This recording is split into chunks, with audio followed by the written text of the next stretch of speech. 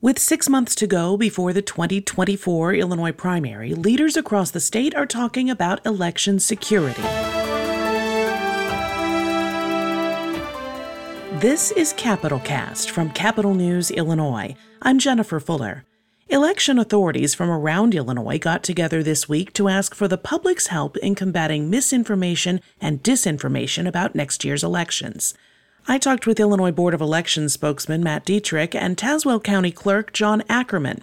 We began the conversation talking about the impetus for these public events this week. Ackerman says it comes from years of battling bad information that seems to keep coming up. Since 2016, county clerks throughout the state of Illinois have seen unprecedented attention focused on elections, on a lot of misinformation being placed out there.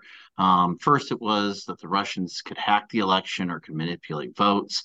Then, following the 2020 presidential election, it changed to other entities hacking and changing votes. So this is two presidential cycles in a row. Before we got to the third one, if you just keep doing the same thing, you'll get the same result. So we were hoping, let's break that cycle. Let's go proactively, try to go out to the public, remind them that our offices are open and transparent. And really stressing to them that our offices are all local. One of the lines I was using was, you know who we are. We're in the community. Our kids go to the same school. We shop at the same supermarket. We're actively involved in the communities we represent. So you know us. There's no mysterious person in Springfield that is counting these votes. They're all being handled here at a local level, and that should give people confidence that they can come in and provide oversight by coming and observing the process, asking their questions, seeing how things operate at the local level. And if we build that trust one local entity at a time, we can reverse this trend across the state. Matt, the State Board of Elections for some people is kind of this entity that is there, but it's not actively involved in local elections, so they're not really sure how it works. How's the Board of Elections involved in making sure that each contest is safe and secure? That's a good point, Jennifer, and one that I've tried to bring up is that in Illinois, as John said, all elections, the heavy lifting is done by the local election authorities, your county clerk or your municipal board of election. They do all of the voter registration. They do all of the voter list maintenance on a daily basis. They are the ones who recruit the election judges. They rent the space for polling places. They set them up.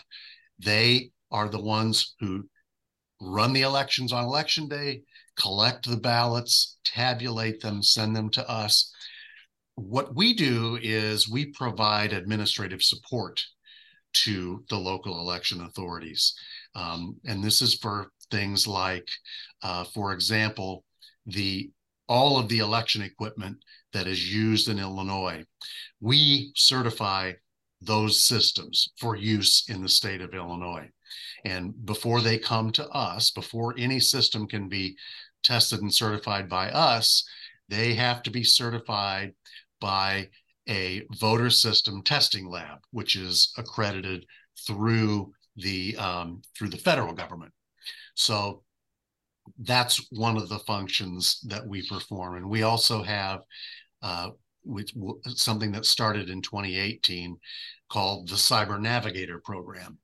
And that's a nationally recognized program that was designed to make sure that every local election authority, from the very smallest county clerk's office all the way up to the biggest, that all of them across the board have the same cybersecurity training and the same cybersecurity resources, so that you don't have, a lot of county clerk's offices only have a couple of employees.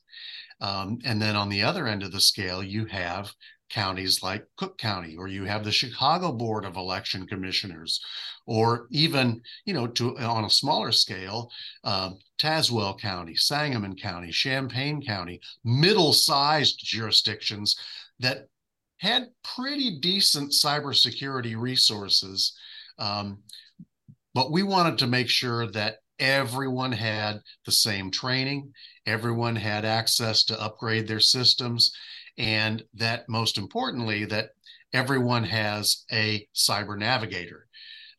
We have teams of cyber navigators that are assigned to each election authority geographically throughout the state, and they do assessments of the security from top to bottom in the offices. And they also, John can probably explain this better than I can because he deals with them all the time.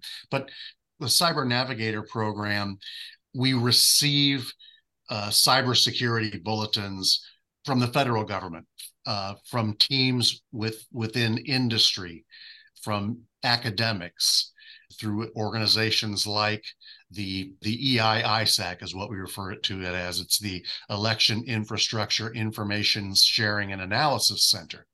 So, and that's a consortium of government, private industry, academics, election authorities, and they share potential threats that may be coming down the road, that we should be on the alert for. The cyber navigators kind of help interpret the bulletins that come from that. So that's one of our big functions regarding election security. And one of the main goals of the Cyber Navigator program when it was first established was to make sure that all election authorities in Illinois communicate with us here at the State Board of Elections through the Illinois Century Network, which is a secure network that's used by state government. And just to explain a little bit to the listeners, one of our administrative functions is we maintain a statewide voter registration database, and that's required under federal law. And every night, all 108 local election authorities send us their new voter information. They may have removed some voters from their voter rolls. They may have added voters. They may have had voters who changed addresses. All of that gets uploaded nightly to us through our office, and we keep that in a database. We also have a system, the Illinois Voter Registration System, IVRS. And what that is a tool that's available to all the local election authorities to transmit data to us and to complete their voter list maintenance tasks. It contains a lot of tools in it for checking voter registrations, doing all kinds of other functions that, again, John's probably more well-versed on because he's got his hands on all of those levers, whereas we help them by maintaining the network, but they actually do the work of the list maintenance. Those lists really get to that. I hear very commonly people saying, well, somebody voted where they shouldn't have, or somebody was able to vote twice, or things like that. I assume that those lists make that easier. But John, I know that some people still feel that there's a little bit of perhaps mystery around the whole voting process. Polling places are public places. You can go in and, of course, cast your ballot, but there are people working there between election judges and poll watchers that really any person can do that job, right? And real quick, though, going to one part you hear, because I hear that frequently too, somebody was able to vote twice. People need to understand there aren't people voting twice in the state of Illinois.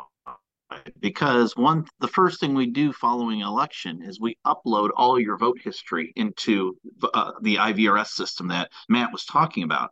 So we have to justify which individual voted, not how you voted, but the fact that you did vote. We can't say that somebody voted 4 times. We have to justify how was this done and investigate when there are those anomalies where somebody was marked down. It happens occasionally, usually overwhelming majority of the time. What it is Bob Sr. and Bob Jr. both voted and they put them both on Bob Sr.'s. We can contact that voter, figure that out, correct that information. But the state just doesn't allow us to say, yeah, we let this guy vote 6 times. There can only be 1 vote per person. And that uploading that voter history is the way that we check ourselves to make sure that that is taking place. Beyond that, we have to justify that vote history is open to the public so they can come in and inspect that. Hey, I didn't vote in this election. Well, then who is the person that claimed to be you? We can start that investigation. So these are examples of how our offices are open and transparent, that the public is engaged in being allowed to come in and inspect all of the materials. You mentioned at polling locations, election judges. We place Republican and Democrat election judges based on how that polling location voted in the last gubernatorial campaign. That's how we determine the amount of Republicans, the amount of Democrats. But there's always both parties present. They provide that oversight there. Poll watchers are available to be there to watch as well. Candidates and political organizations can assign poll watchers to watch those areas. So all of that again, and those aren't just polling locations, those are election offices as well, vote centers, early vote. All of the entire process is fully open and transparent for the public if they wish to come in and see it. Some counties, like mine, I record the pretest that we take on all of the equipment so that the public can see that video and watch that pretest. The tabulation, the 5% retab afterwards that we're required to do, I call it the audit after the election, the sample audit. That I videotape and produce as well so that the public can see that entire process taking place. So there's all of these different avenues for the public to be engaged. At the media events we held, one of the things I joked about is you'll never hear any county clerk say, man, I'm overloaded with election judges. Don't give me any more. If you've got questions about the process, don't sit at home, get involved, become a election judge. We all are looking for more of them. Sign up, come and engage in the process, be part of it. If you want to be a poll watcher, we welcome them as well. But I always explain to people, why just watch? Be part of the process, be an election judge. If you're going to be there anyhow, might as well be part of the successful process rather than just observing from the sidelines. So we all are looking for more election judges. We all want to be fully transparent. We all want to answer the public's questions because that's how we continue to build trust in the Illinois election system, is by allowing the public to come in and ask their questions, to discuss with us their concerns, and for us to be able to respond and answer and show them exactly what's taking place. I could throw out one more thing real quick. It is also vital that the state takes care of us in providing training and resources that if we individually had to do it ourselves, some counties wouldn't be able to do that. By having that equalized training, equalized opportunity for resources and everything spread out, it really allows all of us in the state to work together towards the same common goal. During a lot of those, we're having them at our conferences where we as clerks, all election authorities, all work together, all communicate about best practices and procedures on how to implement state legislation, on how to accomplish our similar tasks. So I think the public would be shocked to find just how much we across the state communicate with each other and how much we're helping and assisting each other out. And that's really a resource that the State Board of Elections provides us, as that conduit for that to take place. So let's get to the segment of this that I'm going to call the yeah but segment of our conversation, and that's when you're talking to people out on the street about the security that is available. They always can pull out yeah but and pull out an example that perhaps supports their argument. Matt, I wanted to start with you.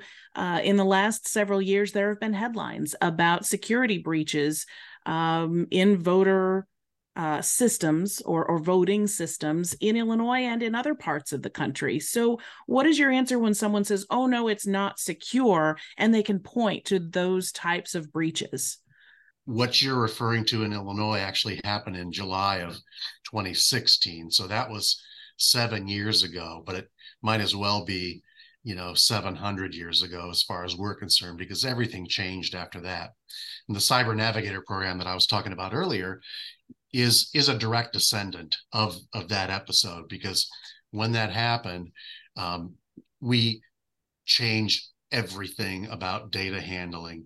In the years since then, we actually have an entire division here at the State Board of Information Security that is totally separate from our IT division, which handles our computers here internally that we use. It makes sure that we're safe, and it's constantly scanning for any potential intrusions. And we haven't had anything, that happened in 2016. We dealt with it and hasn't happened since then. Okay. One thing that we have repeated over and over again, and this goes back, I'm going into my fourth election cycle repeating this message. When people talk about hacking and interfering with election data, they're not talking about the tabulators where votes are tabulated. They're not talking about changing election results. Any hacking that has been done and the data breach that we had here dealt with a database that we maintain of voter registration, okay? The tabulators that you feed your ballot into after you cast your ballot at your polling place, or that your mail ballot is fed into at your election authority office, those are never connected to the internet. Those are not vulnerable to outside cyber attacks. And this is a message that we convey over and over and over again, and yet it continues to come up. Well, you'll hear, yeah, but I read that in New Jersey, they have these transmitters in their tabulators, and no, that's New Jersey, and we don't have that in Illinois. And in fact, if you go and watch the public testing of the tabulators, the cards that are used to program the tabulators are actually programmed on equipment that is not connected to the internet either. There's no exposure.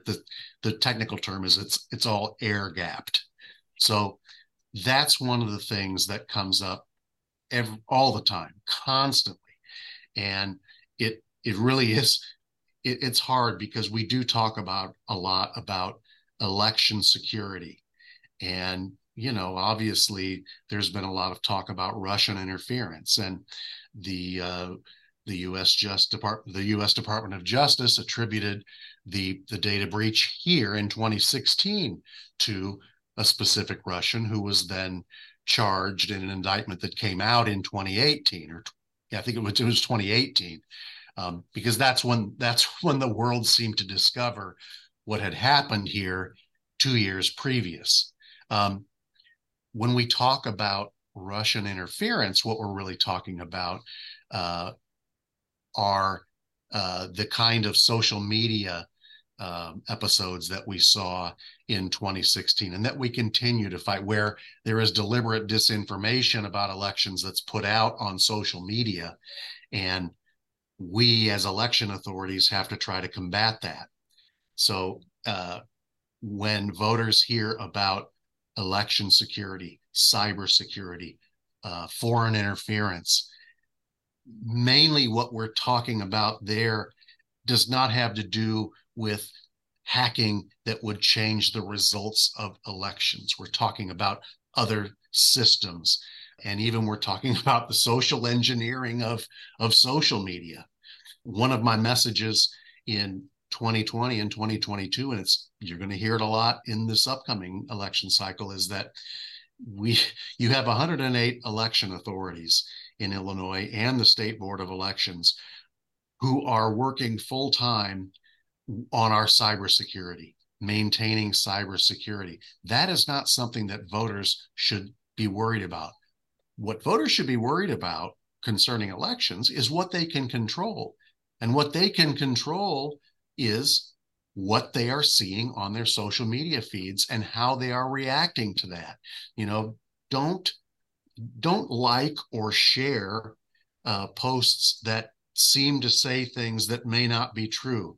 Check with us. Come to our website, or you can email anyone here at the State Board of Elections. You can email your local election authority if you have a question about something that you're seeing in social media that doesn't sound quite right.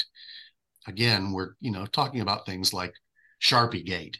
It's something that started off in Arizona with a couple of Facebook posts, and then suddenly it exploded. And we had to do damage control here. We were trying to put out on our own social media that no, Sharpies are the recommended writing implement to use with certain voting systems. Those types of things. Don't just take it at face value on Facebook or Twitter or wherever you're seeing it. John, I'm sure that you deal a lot with this sort of misinformation and disinformation. Do you have people that actually reach out to your office and say, "Hey, I saw this. What's going on?"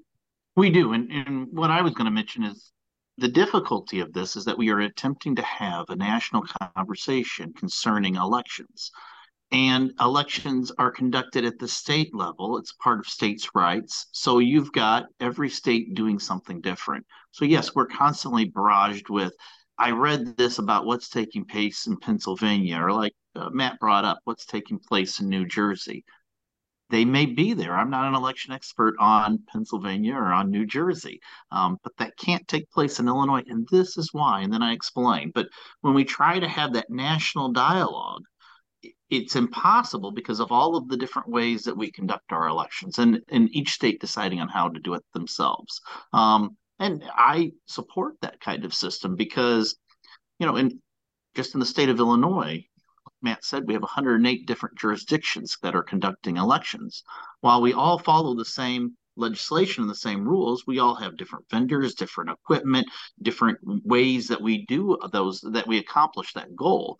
That provides us with greater security because if you were an agent that wanted to disrupt our elections, you would have to figure out 108 different ways to do it. You couldn't do it the exact same way in every county. That also happens in the nation. There are every state differently. So you'd have to go through each state and approach it in a different way to accomplish your goal of throwing off everything, of manipulating the entire bag. So it provides us that diversity, provides us strength, but it also hurts then that national dialogue of trying to have one conversation. That's where, again, like Matt said, we're really asking the public, come to your local election authority. Ask us, see for yourself how it's done. In my county, I'll tear my tabulators apart so that you can take a look at them and see that there is no receiver or transmitter. If you don't have a receiver or transmission equipment, you can't upload anything to it. You can't hack that equipment. It really is dumb. So that gives them the opportunity firsthand to see that and to experience that for themselves. And we're willing to take that time to prove to every voter one at a time what's available. That's what we're asking for. Elections are procedural, but they are also political animals. Is it difficult for you as an elected official to see some of that disinformation or misinformation shared among party leaders, even saying, this was fraudulent or this was wrong or things like that? Do you have a hard time separating yourself from party leadership when they do things like that? It can be difficult. I think one I'd point out on if you notice our events that we've hosted with the 28 other entities that have signed on, you have Republicans, Democrats, nonpartisan appointed officials. So we are crossing all lines with these events where we're engaging the public. A statement, a united statement like this by so many county clerks across the state, I don't think has been done, at least not for the last 20 years. It really is a rare achievement that we've been working on here. 2016, we talked about that. That was the Democrats complaining about the election results. 2020, it was the Republicans. It's the same conversation, the same dialogue. It's just different versions of it from different individuals. So we have combated it on both sides. Whenever I hear it, regardless, we have a conversation. It's that proactive approach of trying to engage rather than retreat, of trying to bring the facts forward rather than keeping them to myself. That's the attitude I've adopted in my county, and it's spilled over into the neighboring counties as well, of just trying our best to be proactive and engaged in the public with what those discussions, what that dialogue really is. So yeah, regardless of political affiliation, political party, this conversation is not limited to one or the other. It is a symptom of both. And it is a conversation we need to have with both and approach proactively that way. The real problem with all the disinformation that we've heard and the real danger, and I said this, I said this 4 years ago, introducing the allegation that the election was rigged and that there was widespread fraud is really dangerous. I said it then, and it's only, that's really come true, because what happened was a lot of voters needlessly now doubt the integrity of the election system. And that was the great thing about the American election system, was Americans trusted it.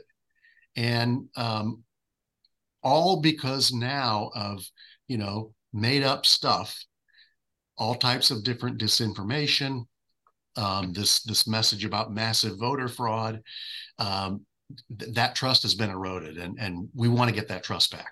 That's Illinois Board of Elections spokesman Matt Dietrich, who joined Tazewell County Clerk John Ackerman in talking with me about election security 6 months ahead of the 2024 primary in Illinois. You can find our reporting on this at capitalnewsillinois.com and more information about elections at elections.il.gov.